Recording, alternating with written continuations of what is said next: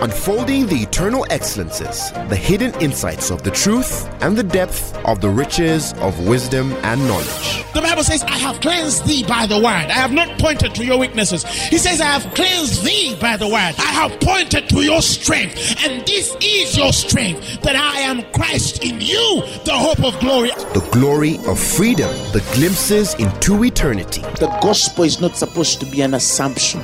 It's not supposed to be just a mere presupposition. Truth is older than language, but the word of God is way deeper than any human language. And now, Apostle Grace with the word. I want to share something that has been on my heart these few days. And you heard what I preached on Sunday, or for those of you who attended on Tuesday with us where we were. If you're here, you're going to see a correlation to this. But we are, this week, the things that the Lord is revealing to us now, I feel they're very sensitive for us as Christians. We're in a very critical moment of Christianity. Very critical moment of Christianity. 2013, I think, it should have been around September. I remember I was with the boys and we were going somewhere. And I told the boys that there is something the Lord had started to release from about 2013 in September. I remember very well. It should have been September. So through about September, November, And then I started to tell them, notice how the Lord is causing men to respond to him. You get it? And if you go chronologically according to the word, but also the history of the church, you realize that many of the prophecies that have been delivered by individuals over the years have pointed to a certain season that began about 2013. Has been consequent the whole of 2014. And that's why many of you actually, 2014 has been a very sensitive year of reawakening in personal lives. Many people's spirits were reawakened. You understand? But that season began about 2013. It should have been about September-ish there. The heavens, the Lord was releasing something on people. And I remember I told one of the boys of some of the, it was sad to say, but I saw a lot of replacements in the spirit. And I told them, watch, there are going to be replacements in the spirit. There are even going to be signs, political. Last year I was driving with Pastor Zach and I told him a few men which were not going to finish this term politically. I told him, you remember? He asked me something. He told me, where do you see these guys go? I told him, between me and you, within just a few months, I don't see those men in offices. And they've lost their offices. But you see, those are just signs of the bigger picture. What was God really up to in the church, in the body of Christ? What is God really up to in the body of Christ? What is the meaning of this moment to you as a believer, as an individual? Now, I want to get you away from a certain life and then probably speak a few things in the other realm. But I know either you'll find me there or we shall meet there. But allow me to start. Psalms 119, verse 96. It's a famous quote. Many people know this verse or psalm. But today I wanted to show you something. When the Bible says, 1, 2, 3, let's go. I have seen an end of all perfection, but thy commandment is exceeding broad. Read it again. I have seen the end of all perfection, but thy commandment is exceeding. Read it the last time. I have seen an end of all perfection, but thy commandment is exceeding broad. When you read about the psalmist, you realize that this was an experience of a man who was entirely a living soul. The Bible says that the first Adam was a living soul and the second Adam was a life-giving spirit. And it says, howbeit that the first was natural and the second was spiritual. Meaning that the people who live before the New Testament dispensation are natural men trying to have spiritual experiences. You get it? If you're talking of Peter walking on water, it was a natural man walking on water. If you're talking of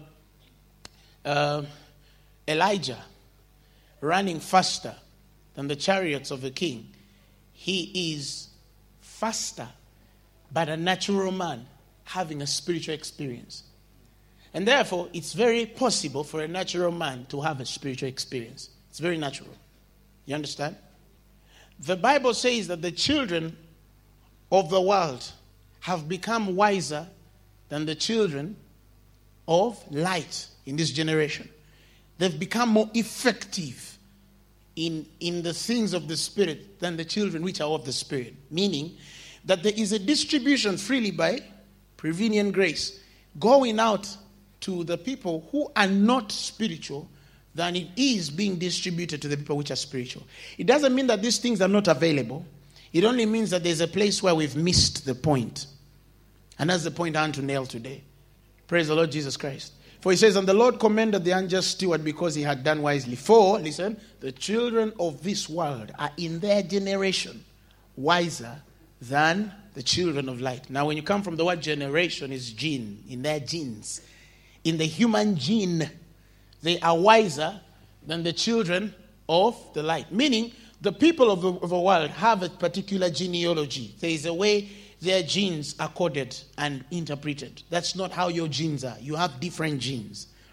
The Bible says that you've been begotten not of flesh and blood, neither the will of man, but you've been born of God. Being born of God means that you have a particular DNA. You have a certain gene. There's a gene in you that is not and cannot be like the gene of the natural man. The Bible says that even though you are in them, you're not of them. You get where I'm coming from? Even though you're in them, you're not of them. But a man can wake up in the morning, sell his soul to the devil, start devil worshipping 100%, and start to tell the future entirely by demons. Let me tell you something. There is a place the devil can see in your future, and there's a place the devil can't see. You get it? And that's why even the dimensions of prophecy start to be different. You get where I'm coming from? A man who is a sorcerer, entirely sorcerer. Look at the lady which finds the apostles passing going to pray. She says, these are the servants of the Most High God, which have been sent to show us the way. That's the farthest she could go. The Bible says that she brought her masters much gain by her soothsaying. She had a spirit on her which was not of God. But it could tell that this is a minister of the gospel. It could tell that they were sent by God to show the way. That means by divine mandate, there was a certain appointment in the spirit that the Lord could allow for the devil to see. Some people say that the devil knows nothing about your future. No, you're wrong. He can and knows certain things about your future. The only challenge with Christians is they can only go as far as the devil can see. I don't know that you understand what I'm saying. They can only go as far as the devil can see. One time there was a family. They went to a certain person. So the person was a prophetess also, I don't know. But another kind of prophetess. So they went for prayers. And when they reached there, this was another spirit working in the person. It wasn't the true spirit of the prophet according to the scriptures. But this was another spirit of a prophet. And while they're seated there, they start to talk to this woman because she knows everything. She can tell people. And then she sees them and says, you two are coming from a man called Apostle Grace Lubega. This is a prophetess in the other world.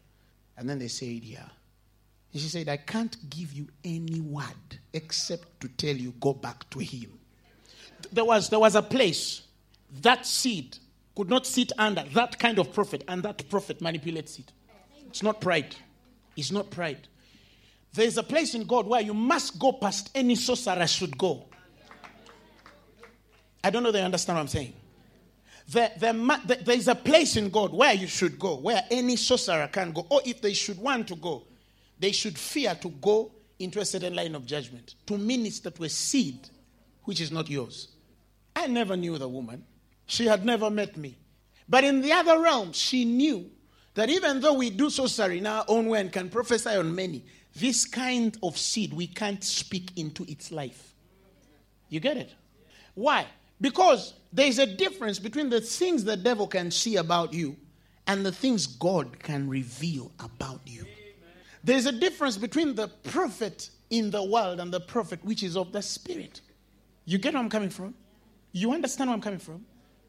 the children of this world can be exposed to certain things by reason of how much. The other day, I switched on a television and live, before people's eyes, live, a man stood in front of camera, got a white sheet, disappeared in thin air. And this happened on social media. Television, that tube. You get it? Now this guy, I've seen him on certain programs sometimes carry people by his own powers. Then he just then you see a human body standing up. They're not manipulating. They're not doing camera tricks. They're just doing their craft in the other world. I saw this guy one time walking on water. How many of you know that program exists somewhere? Those hands can tell you. This was not a delusion. They were not playing with our eyes. No. The guy just went on water and started walking. He jumped off a building and disappeared in thin air. And this was live. You get it? They are sensitive to the spirit realm than we are. They've become wise in their own generation. Flesh and blood has adopted and mutated through a certain wisdom in the darkest sense of sorcery to disappear before thin air. Not by the Holy Ghost, but by another spirit. And they've done it before television. Do you understand what I'm saying?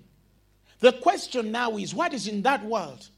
How does that world respond so to them that they can have control to make any man see what they want him to see in this world? If it is a lie, then they have become too wise in their lie that the naked eye can see. I'm not talking of tricks. There are those things you see and you realize they're just trickery. But a man can't disappear before thin air. One time when I was young, I was walking around, I was just going home, and then I bumped into a man live like this. And this guy got razor blades, Nasset. Who remembers the Nasset? Huh? He just got them and started, ga, Fanta, ga, Fanta, ga, Fanta, ga, Fanta. And I'm watching like this. And I'm saying, wow. Natural human being, flesh and blood, heart pumping oxygen, has just swallowed razors when I'm watching. You get it? The scriptures tell you of the sorcerers in the days of Samuel, which got to a place, the Bible says, that they went into the graveyard to conjure up the spirit of Samuel, knowing very well the scriptures say that he was a natural man. But they had a wisdom and understanding that could bring out something called Samuel. And that something came up. You get it? How did they sit down to think it's possible to get a man from the dead to bring a prophecy to a king? How can they think? You see how the world thinks. See how far they've gone in faith. That by the devil, the man can have faith to say, I can go to that grave and bring back that guy and he gives me a prophecy. They believe it. They're not stupid. They believe it. Now, whatever they bring up, it might be like Samuel. It's not Samuel. It's just some familiar. It must be a familiar spirit like Samuel, but it cannot be Samuel. But by the time they even think, they can go to the grave to bring up the spirit of a dead man. And these are men which are not spiritual. They're entirely 100% natural. How can it be so that the children of that life are living a certain realm and the children of this life in the gospel are natural human beings? They are more natural than the other guys. Think about it. They are more natural than the other guys. Do you know that if you start to do crazy things, you become cult automatic? We don't even talk about it. We don't even talk about it. We don't even discuss it. You understand? The other day somebody put a rumor, oh, no, those guys, that's speed. No, they're not born again. They cannot be. There's something about them. It must be occultic. Why? Because you see, there's a certain thing we define as Christianity. There's something we define as ministry. There's something we define as church. There's something we define as work. There's something we've defined in our minds as worship. He's my witness. One time I was preaching in a church in Kawempe. I entered on the pulpit like this and I stood. And, before I started preaching, there were these guys. I don't know where they were coming from, but they also came because you remember that day, Apostle Emma? And they were supposed to have a whole night. And then the pastor, Joseph, which was also serving in the mother and father's church, said, before you guys come on this and that, before you do your own business, I want you to give that guy about 35 or 30 minutes. They first refused, they debated, and then they said, okay, we're going to give him those 35 minutes. And then I sat, and then they said they wanted to bring a certain guy on the pulpit. They brought the guy first who also took time to teach guys funny things. I also don't know. And while I was seated on that chair, the Spirit said audibly, I'm lifting off. You get it? Eh? But the moment you get on that pulpit, you might not be able to teach or preach. I told him, yes, sir. I sat down. Then the first guy did his first hour, and then they were making fun. They were making fun. You know how sometimes, there's a I'm sorry to use a strong word, there's a stupidity I've seen today in Christian church. It's called fun. But young people, there's a way they define fun, but it is just stupidity. Have you been in a place where people, we have this deception of, we are young people, we must have fun. Yes, it's true. But there's a time where the fun becomes too carnal, that any man in the other realm would know there's a problem with this. There's just a problem with this. Who understands what I'm saying? You see, Christianity is fun. We also have fun. We make fun. The guys who are dancing is away here. You get it? But it's just not dancing. If I called you Peter and I gave him a mic to preach, you'd be so shocked how much he knows. That guy, Peter, if I put him here and I told him speak for 35 minutes, you'd be so shocked how much is in his spirit. But it's one thing to also dance empty. It is a spirit of compromise that has gone too far, that the spirit of the world has eaten up men, that almost 365 days a year, a man can be a gospel artist and he has never been spiritual. They go on our pulpits, they sing stuff. By the time you're off, you understand? There is nothing except a dissipation of spirit, a place where you feel stumbled in your heart, because this artist doesn't even know God, but he's a gospel artist. And we no longer know the difference anymore between a guy really singing worship and gospel wherever he is and guys who are just playing on our pulpits. We don't know the difference. Do you know why we call New Testament on the pulpit? Because I've gotten reports from pastors when he was singing and tumors disappears, eyes open, deaf ears open. When he was worshiping, dancing, that dance of his, he can just say, I'm going to sing, but by the time I'm done, check yourself. And you check yourself, he's healed. That's the kind of worship I know. You get it? I was a worshiper primarily before I started preaching. I can tell you the reason why they called me to preach was because they have seen lame men walking while I was worshiping. They saw demons leaving men while I was worshiping. They saw people healed in the meetings, bones getting in order while we were worshiping. That's the kind of worship I understand. It cannot tickle my fancy enough to appease my brain and not minister to my spirit, and I compromise. So, you see, the church doesn't even know. You see, in Christianity, there's something we call healthy compromises. They exist. If you never know, they do.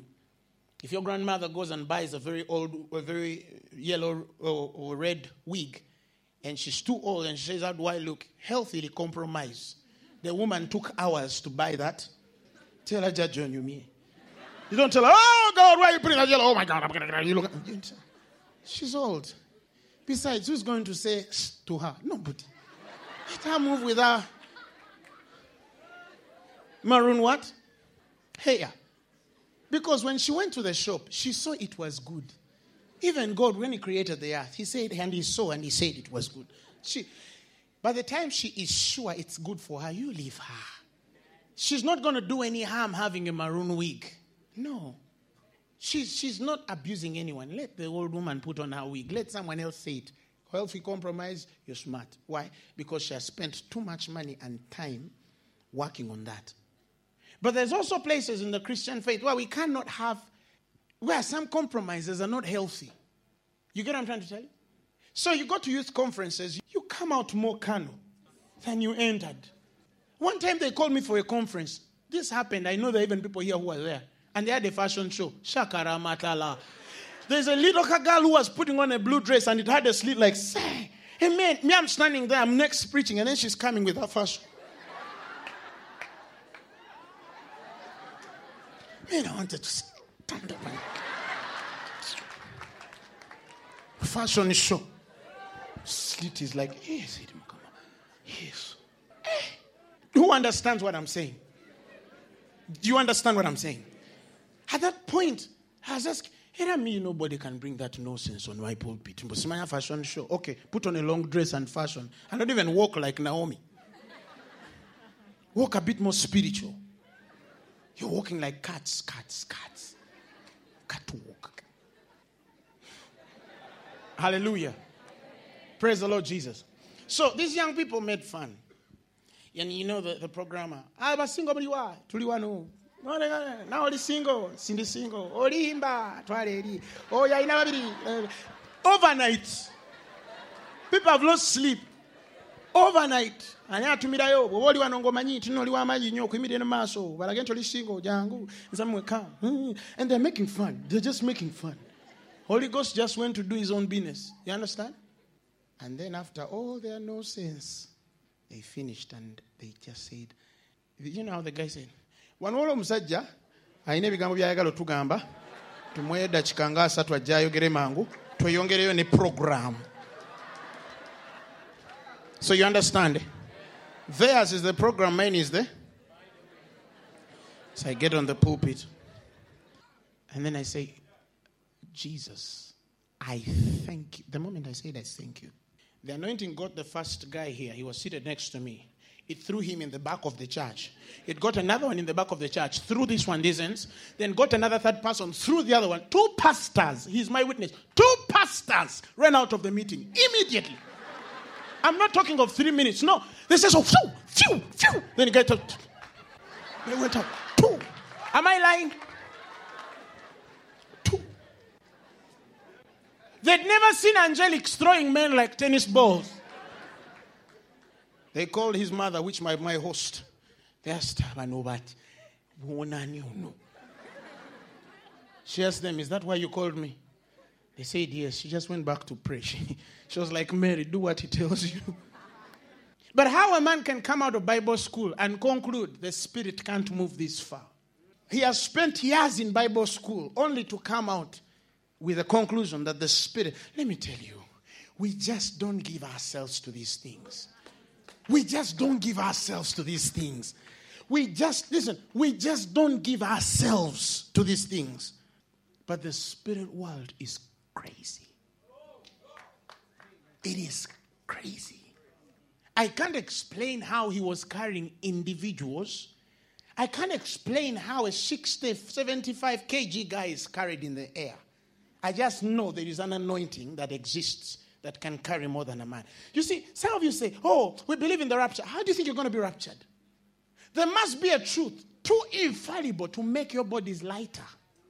You see, many people don't, see, the last line of prophecy is, and the gospel of this realm, of the kingdom, shall be preached, and the end shall come. When the end shall come, there shall be a particular message, enough to carry a man's body off the ground without anything. And it's called truth. It's called truth. You see, many of you have lived so much in this life. You know, sometimes, I can't share what I want to share because I realize that the people with which we must share will not understand. They will not understand. They will not understand. So sometimes you also must hold back and say, okay, let me just hold back this by reason of self-control, just to make sure that we minister to as much as far certain people can go. But you see, there are things in God you can never define by the human language. They can't be given a distinction of utterance. You cannot utter them and explain them fully for a man to understand. If Paul goes to the third dimension of the Spirit, where he saw things which were not lawful to utter, or the Amplified says things which the human man, let's go to the 12th verse, third verse. He says, and I know that this man, whether in the body or away from the body, I do not know. God knows. Next verse. He was caught up in paradise, and he had utterances beyond the power of man to put into words which man is not permitted to utter. Now, there's one place where the man has not the ability to utter. But it's another where, even if the man has the ability to utter, he has not the permission to utter. That means that there are certain utterances that require certain permissions. That's why Paul speaks in the scriptures and says, and this I speak by permission. He says, and this I speak by permission. The same things he speaks not by permission. You get it? Paul speaks in the scriptures. There are places where he must seek, or he will speak and tell you, this one, I did not have all this. He says, but I speak this by permission and not of commandment. That means God cannot give it to me as an ordinance to throw it onto the layman.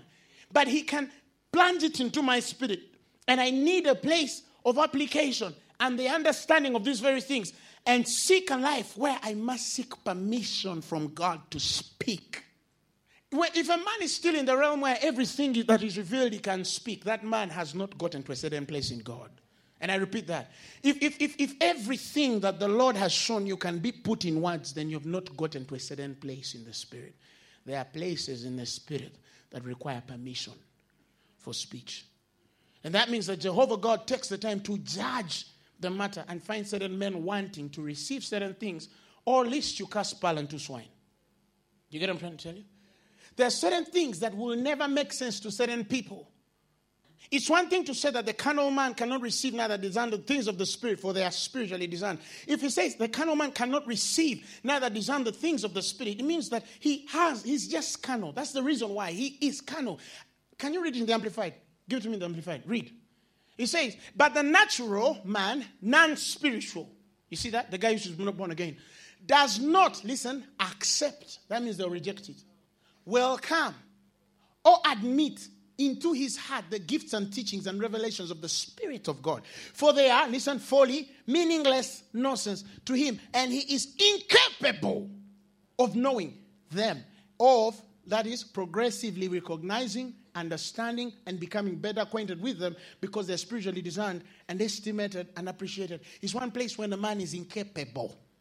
That means there's a place in the understanding of the things of the Spirit where God gives the man the ability to understand. Certain people are able to understand certain things. Certain people are not able. There are people who sit in this meeting and they go out and say, well, I know that what they were saying is true. It is nice, but I don't understand. Don't pray to understand. Pray for the ability to receive. You get it? Because it's a strength by God. It's a strength by God. There's some things which... That's why Paul speaks of a place where he says, I'm calm. There are certain things I came to tell you. He says, but I realize you were not able to bear them. You were not able to bear. The word there to bear is like to carry. You could not get them into your system. Yet the guys he's telling, which he says are yet still carnal, are the same guys which he says were enriched in all knowledge and utterance. That they come short in no gift, because Christ was manifest in them. If in the first chapter he's talking of the Christ manifest, the knowledge in them increasing every other day, in all utterance they were perfect, but he still tells them in 3 that I've fed you with milk and not with meat, for hitherto you were not able to bear it, neither are ye yet now able to bear.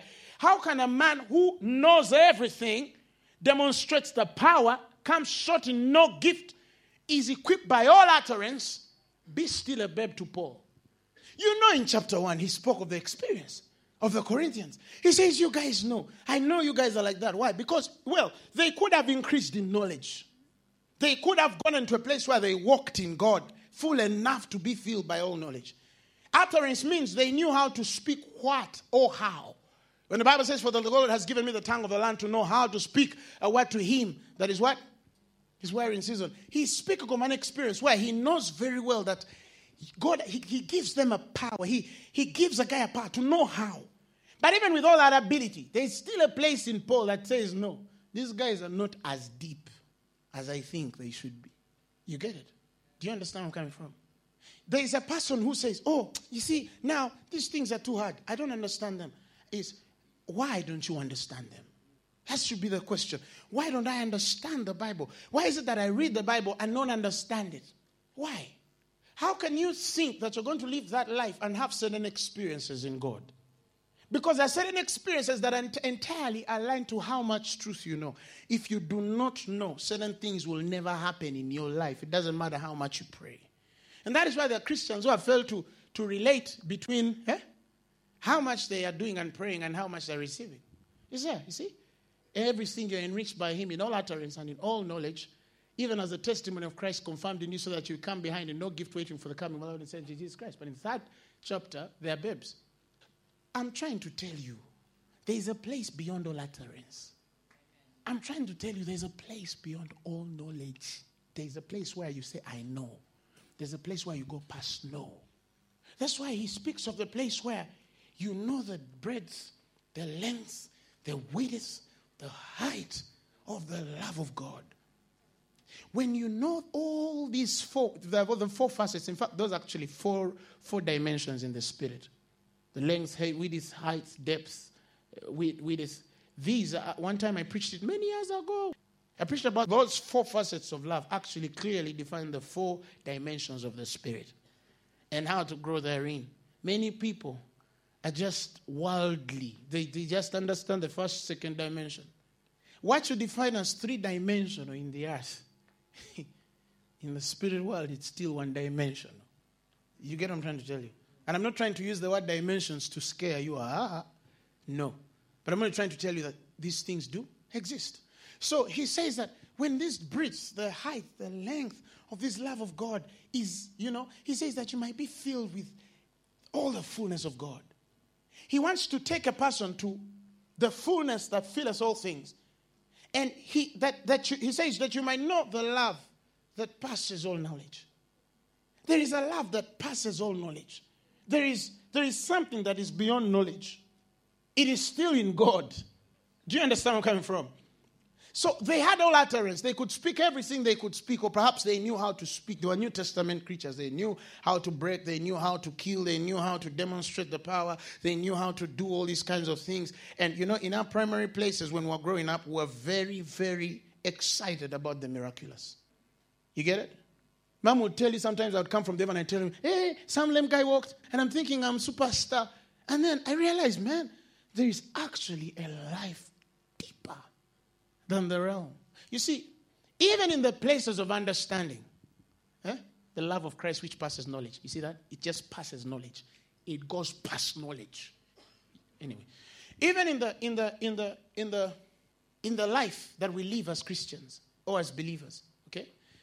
Many people never think that in heaven there's not going to be lame men. They don't think that in heaven there's not going to be deaf ears or blind eyes, dumb guys.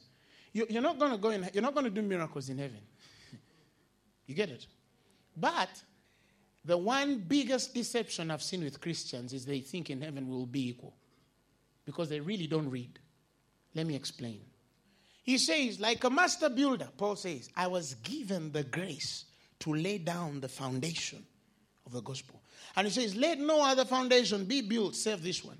And he says, how be it that let ye who build.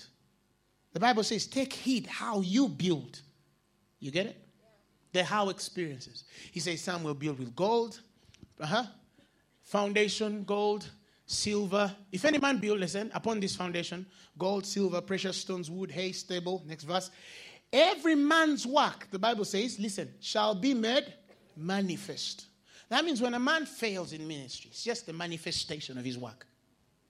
When a man fails in business, it's just the manifestation of his work. Because you see, like I told one people someday, many people know the cost of everything except the cost of ministry. Many people know the cost of machines, cars, DVD players, all these things. Oh, how much do I need to buy cement? But they don't really know the cost of ministry. That's why he says, who of you seeking to build a temple does not take time to what? To count the cost. Lest, he says, the work mock at you and say. There's a place in the spirit realm where God has granted the things you do to have a mouth. They have a certain place where they can speak. Those things which you see like don't have anything. They have a place where they can say whether he has sufficiency to finish. This, after he has made the foundation, is not able to finish it. And all I want the Mark story. Because I think it's in Mark. Where he says, lest the work mock and say, look, he began a work and then he will not what? Is this in Luke? Yeah, lest haply, after he has laid the foundation and he's not, I'm not looking at that. I think it's in Mark where he speaks of mockings. The work itself saying. It says, I think it's Mark or Matthew, one of the two. Where he speaks of the work saying. Something starts to say. Before you even know, you enter a guy's house, the chairs are saying something. The shoes are saying something. Her bag is saying something. Everything is saying something. You are the one who is not listening. You get it? You even get to a point where you convince yourself and say, me, I don't care. Even if I have old shoes, as long as I have Jesus. No, shut up. Shut up. Shut up. Don't even say that. Don't say that. He asked his disciples, when I sent you without rubble, without a bag or shoes and purse, did you lack? And the Bible says, and they said, no, sir, we did not lack. He sent them with nothing. They came back full. Those are those who are sent of God. Do you understand what I'm saying? Now, the work can mock me. Your work, that business can mock you. And you wake up in the morning and the shop says, even though he's working hard, me, I am out. I'm done. Your shop can get tired before you. And even start communicating before you understand that it is. This one thing when something is talking to you, but you're refusing to hear. Do you understand where I'm coming from? Because there's a part in you that even if it should have had the slightest thing, it just cannot hear. You're listening to many voices save the voice of the Spirit. Hallelujah. But you see, he says, let's go back to the scriptures. He says, some will build with gold, some with silver, some with precious stones, and some with hay. And he says, every man's work shall be made manifest. For the day shall declare it, because it shall be revealed by fire, and the fire shall try every man's work of what sort it is. Next verse. If any man's work abide, which he hath built thereupon, are you hearing me? He shall receive a reward. Next verse. If any man's work shall be burned, listen to what he shall do. He shall suffer loss, but he himself shall be saved, yet so as by fire. So there are men whose works suffered loss, but they are saved as by fire. They are different from the men whose works endured or abide. Those are two different things. They're two different things. They're two different things. God would not have told us that work to store in places where the moths and worms cannot reach. You get it? There's a man which is just going to accept God now and die. Like right now. There's a man who is going to serve God for 20 years. He's storing up something. In heaven, we're not going to be equal. We're not going to be equal. We are not going to be equal. Their works burning, still the salvation is promised. You get it? That means that even in heaven, you must also cook up a certain story of where you should be in the heavenlies. Some people always say, even if I'm a gatekeeper in heaven, I will. You know, some people say, as long as they're a gatekeeper in heaven. Why? Because for them, as long as they survive the fire. So then, the reality of eternity starts to now paint in the picture of the simplest Christian that actually what you're doing on earth has a direct effect on where you're going to sit in heaven. You understand what I'm trying to tell you? Because one thing many people have never seen, because again, they've not gone above the earthly. The heavenlies have ministry. There is ministry in the heavenly places. I'll give an example. Look at the Son of God. The Bible says, he ever liveth to make intercession for unbelievers. You get it? That means presently now, Jesus is doing something now, but he's in heaven. You get what I'm trying to tell you? Because he is the Son of God. Now, at the particular point, you're going to realize that when we go to the scrolls of the book of Revelation, the 7 scrolls, there is that one scroll where no man is worthy to open the scroll. And the scriptures say that even though no man was worthy to open the scroll, the same Bible tells us that the Lamb of God was worthy to open the scroll. Trumpets were blown. Prayers. But you see, when we got to the incense, he says, and the incense was the prayers which were made by the saints. Now, those men, by reason of appointment in the spirit realm, were appointed to make a particular prayer to cause the Lamb to open that scroll. Now, many people don't know that the scroll is actually a move of the Spirit. There are certain men who know how to pray, what to pray, because they know the difference between the first, second, third, and the fourth scroll. They just don't see scrolls. They know what this particular scroll is. And when we're talking about the place where we're burning incense, even though spiritually in the heavenlies there was incense being burned, on the earthly it was translated as certain men praying. That was a different place of ministry. You get what I'm trying to tell you?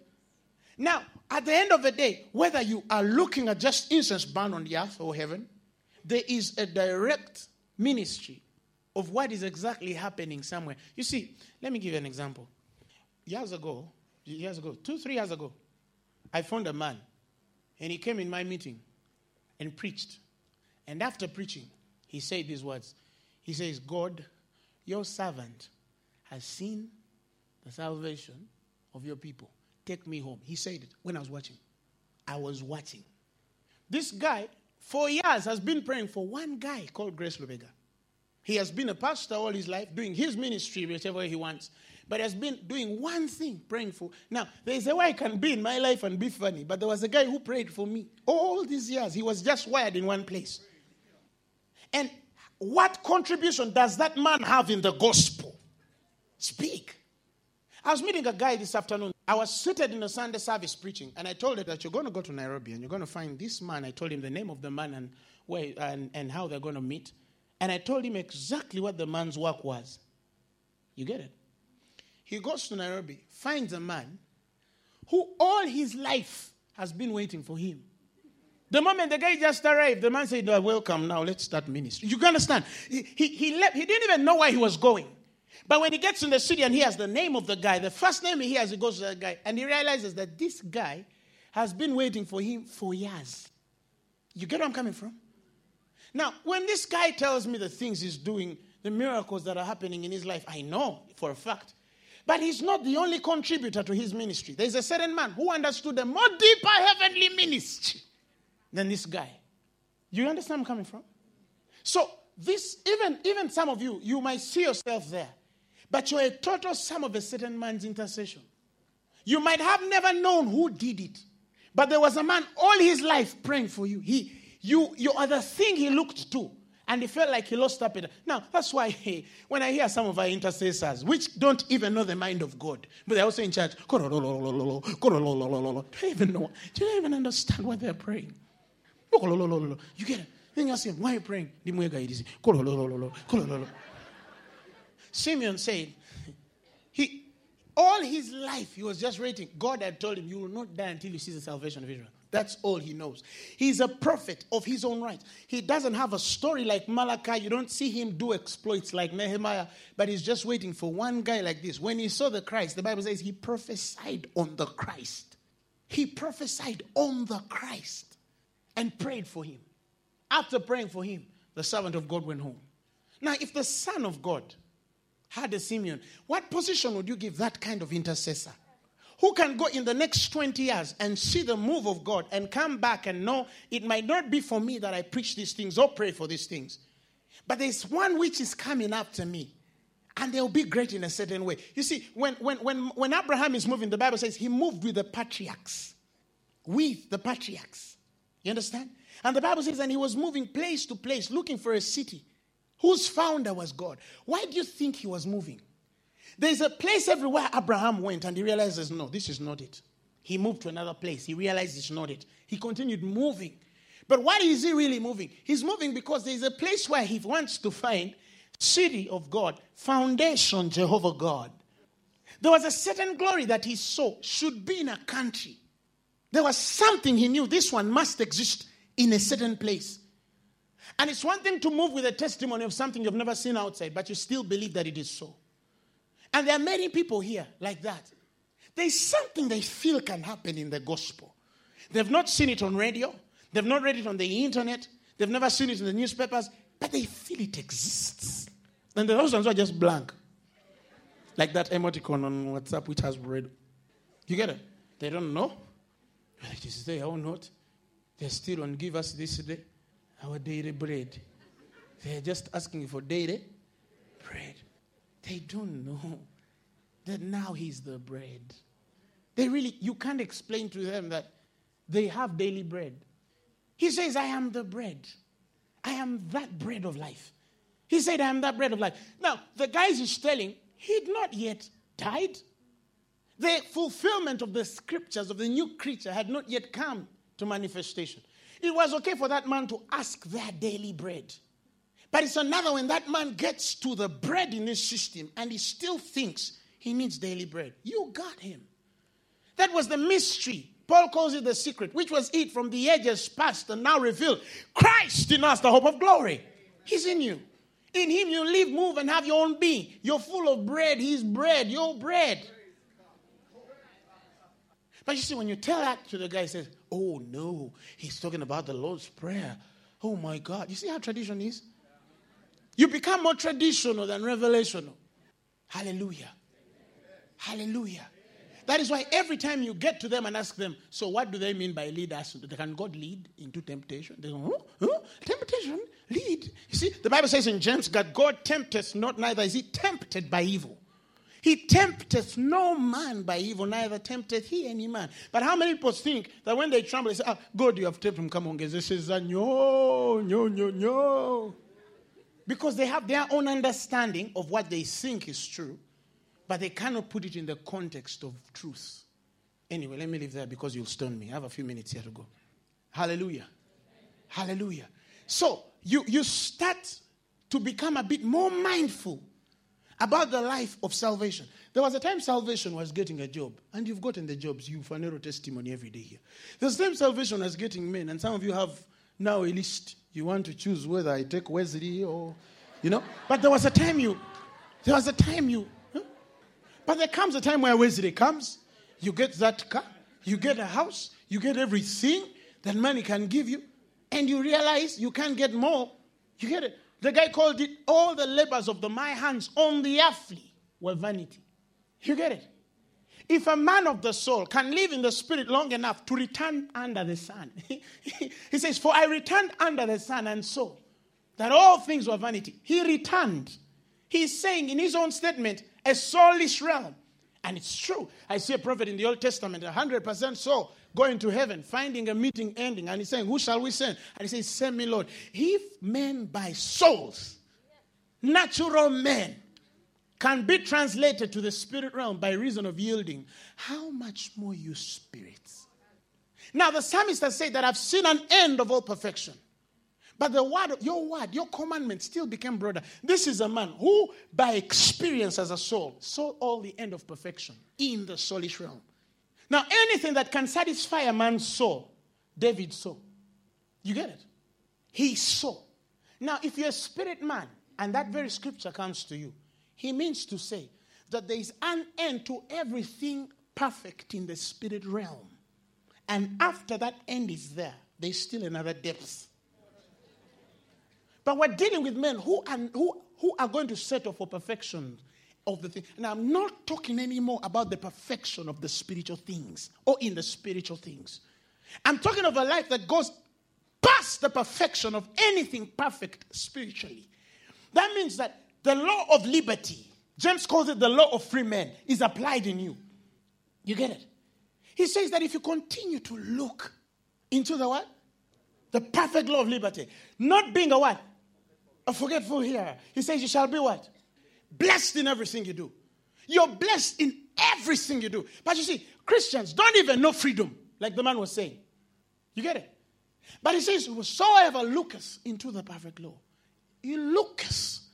Whosoever. It means there's a place where it doesn't matter who. Anybody just look into it. Of liberty. And continuous therein. He being not a forgetful hearer. Because you see, look at this correlation. He looketh and he starts to hear. So I'm talking of hearing by perception. I don't know whether you understand. You entered in with the eyes to see. But as these eyes started to see, a certain voice came to explain what you saw. So he says, whosoever looketh in the perfect law of liberty. In fact, when you study the Greek language there, you realize that the perfect law of liberty is the ability for the man to see in all dimensions of the spirit. And continuing therein, not being a forgetful hearer. That means even as I'm walking in the spirit realm, I am seeing things that are being explained to me. I mean, if a man in the soul can say, and then the angel of the Lord took me. And then the angel of the Lord led me.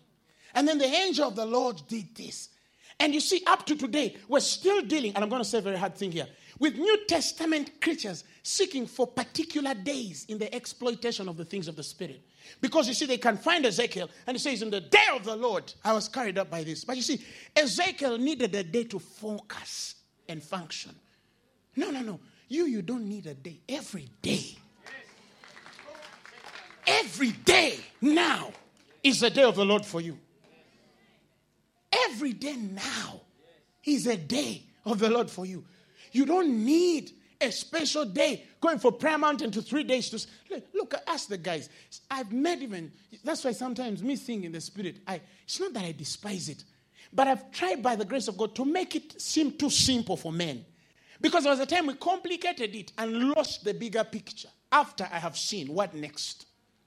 So some people, do you see the Spirit? Oh my God, he can see. He's a prophet. And we've seen. We've spoken things and they've come to pass. Okay, there's an end to that. Now, after I see, now I have seen. Yes.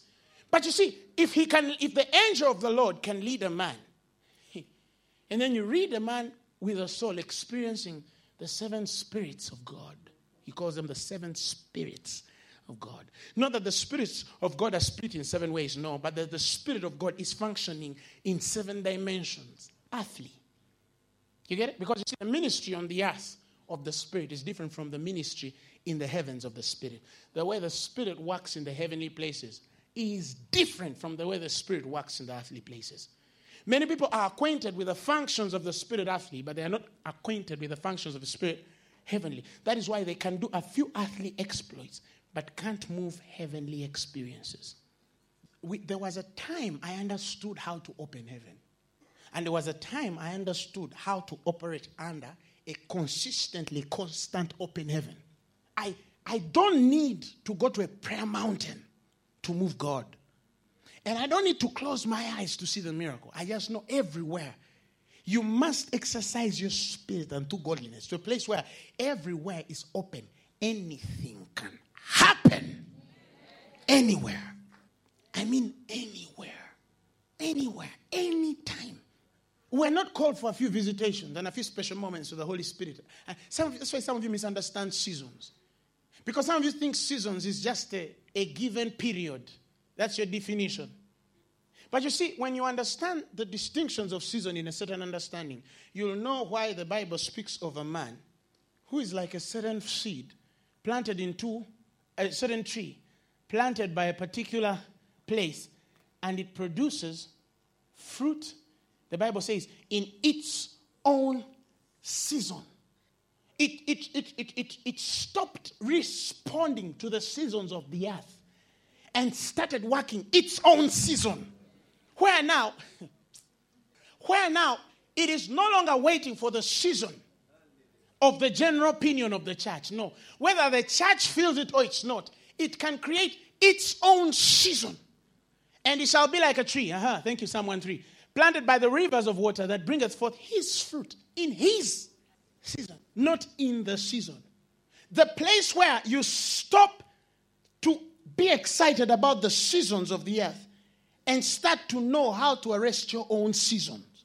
Because the Bible says that for every purpose under the sun, there's seasons and times. For every purpose under the sun, there's seasons and times. That means when a man understands the purposes, divine purposes of Jehovah God, and you know that they can only move by the principles of seasons and times, you realize that there are certain seasons and times that might not be available for the purpose that you carry at that opportune moment. Who understands what I mean? I want to do a crusade in the month of March, but war has broken up in the nation. Therefore, that even though it's a season for salvation, the enemy stirred up a certain spirit because he can function in that angle. The enemy can attack seasons in men's times. But the moment those seasons stop to just be seasons, occasional, for what is distributed and poured out on the earth, and those seasons become personal, by the man knowing where he must be planted, he can't rob that kind of season. That is why one time they gave a story of Andrew Womack. They said in the time of the recession, his ministry received the most in the history. So, why is it that in the time when America is poorest most, a certain man's church has received most, and some churches were indebted in the very season? He learned to seize his season and separated it from the seasons of the earth. Now, they might not feel the presence, but I have a season I can move to lift and put a presence when I want, where I want, how I want it, and create my own season. And in the very season, create times in the lives of men to attend to my season without necessarily being affected by whether there is a season or no season. Now, that is deeper than revival. Because, you see, revival becomes a season. And they say, first Great Awakening, second Great Awakening, Moravian Revival, first Charismatic Movement, Holiness Movement. We're talking of something that is older. than any revival. I don't know whether you understand. Let's continue in the Psalms. End of all perfection. Let me show you. Next verse. Oh, how I love thy law. It is my meditation all the day. Next verse. Though through thy commandments has made me wiser than mine enemies. You know what that means? Do you know the difference between triumphing over your enemies and just being wiser than them? That means that they can set a plot here and then you do this. As in, I'm wiser. Now, I'm not talking of a place where you have enough power to pray the devil out of your house. I'm talking of a place where you have a certain glory on you that can figure out the devil before he figures you out. That can dodge him before he plans. I don't know whether you understand what I'm trying to tell you. See, many Christians are just interested in remedio. They just try to heal what is hurt. You get it? Or they just try to protect what is already attacking. They want experiences where Pharaoh is behind and there's water ahead. But I'm talking of experiences where if Pharaoh comes ahead, God can give you a certain mind. Are you hearing me? To mislead Pharaoh. To a place where the devil can't figure you out. Even if he tries, he can't. You're just wiser. You're just wiser. So when Paul says, brethren, we're not ignorant of his devices. You know what Paul is saying? Paul is saying, well, let's not waste 20 minutes, 45 minutes speaking about demonic curses.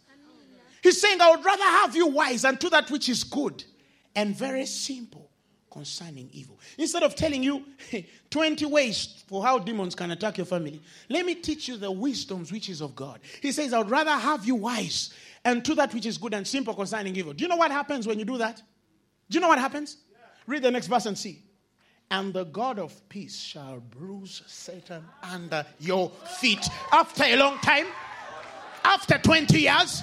After 30 years? No. He says the God of peace shall bruise the devil shortly. You won't suffer from cancer 7 years. You won't have HIV 2 years. You won't have a problem financially 3 days. You won't have marital issues 4 months. No. He shall hit the devil shortly. Can I now have you wise unto that which is good? Oh, demonic curses, sisters, brothers, sisters, cousin, your mother's cousin, your cousin's brother, the demon of your uncle, it came on you, and then the cousin's demon, and then the great-grandfather's demon. And you know so much about devils, but you know too little about the life that can make you fly without wings. Because all you ever learned was you thought you could only fly with wings. Do you understand what I'm saying? Do you get? Now let's finish Psalms. Now, read. Listen to where the Lord has set that man. He says, I have more understanding than all my teachers, for thy testimonies are thy meditation. They're my meditation.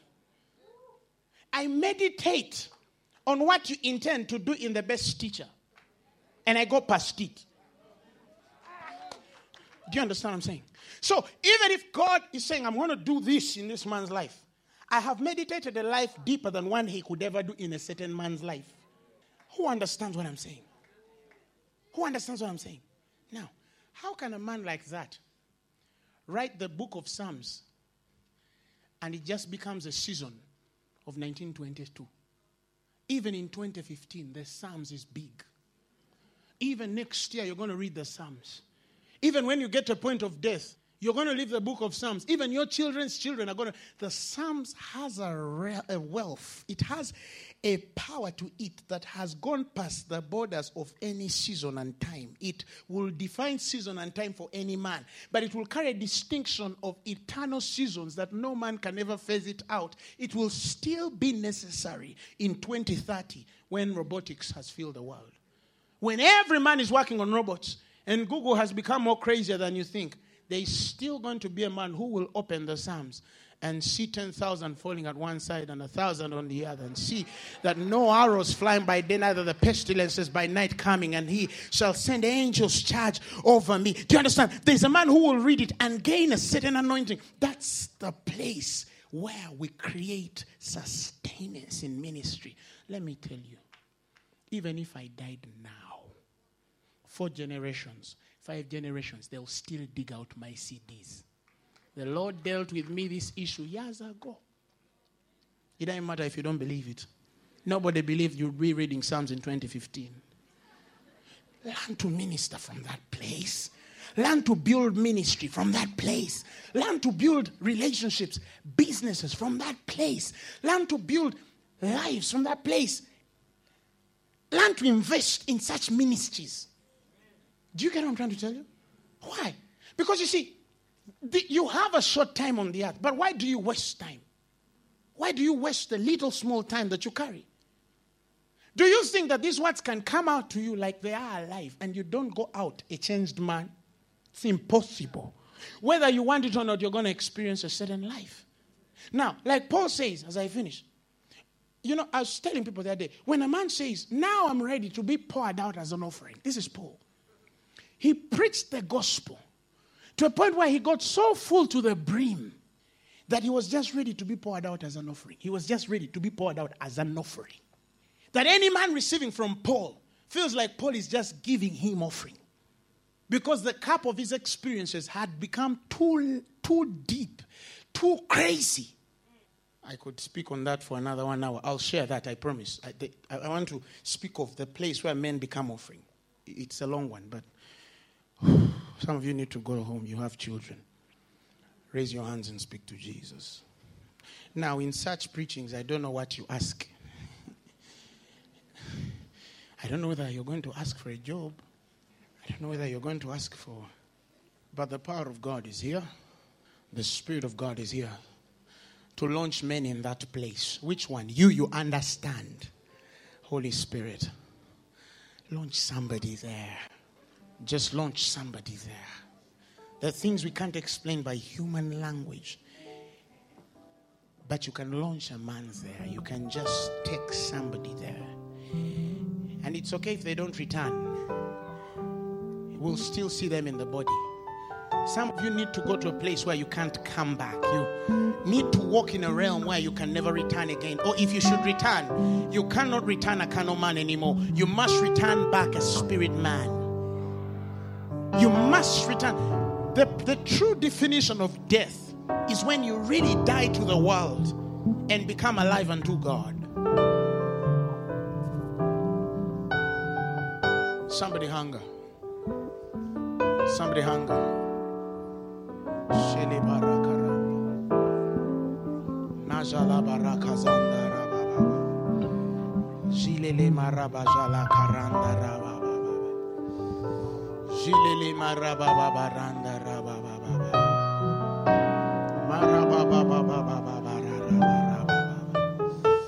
May the Lord take you to places that no man can ever take you. May the Lord launch you to experiences that no man can ever explain. May the Lord launch you to realms that no man can ever interpret. May the Lord take you places that no human language can explain.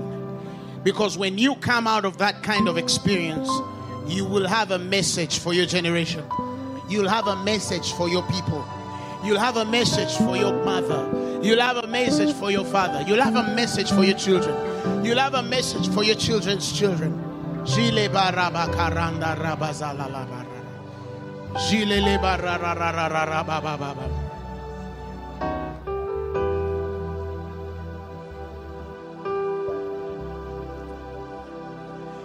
Ancient words long preserved for our walk in this world, they resound with God's own heart.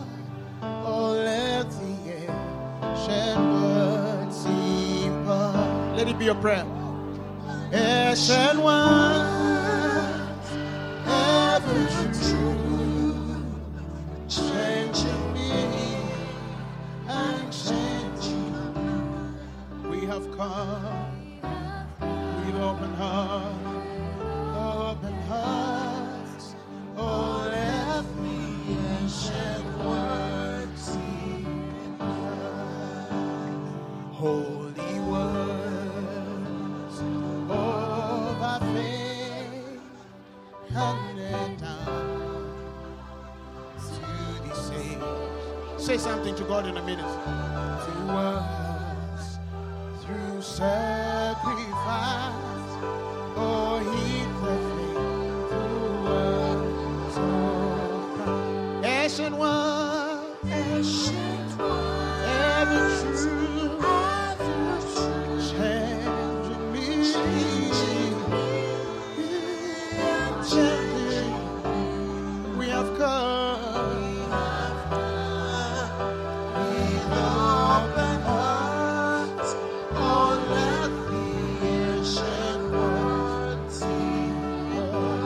say something and say words of life. Words of life. Words of hope. Give us strength. Help us grow in this world where we roam. Echelons will guide us. Oh, echelons.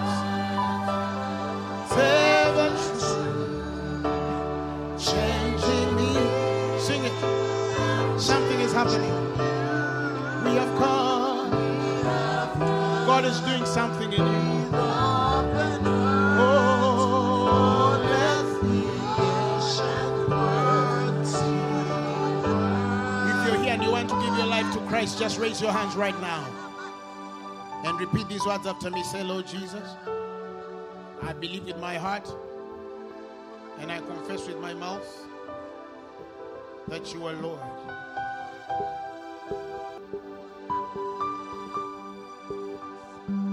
There are sick people. If you're sick, touch where it's paining. Right now in the name of Jesus. I command that pain to leave you now. I command that pain to leave you now. Devil, I command you to go. Go! And never should you come back again. In Jesus' name. And the grace of our Lord Jesus Christ, the love of God, the fellowship of the Holy Spirit is with us all, now and forever. Amen. The message you have just heard was brought to you by Phaneroo Ministries International. For more information, contact us on telephone number 041-466-4291 or email us at phanerokampala@gmail.com. You can also find us on the web at www.phaneroo.org. Or better still, feel free to join us every Thursday for our weekly fellowships at Uma Multipurpose Hall from 5 p.m. to 8 p.m. You can also catch the live stream at livestream.com/Phaneroo. Phaneroo, make manifest.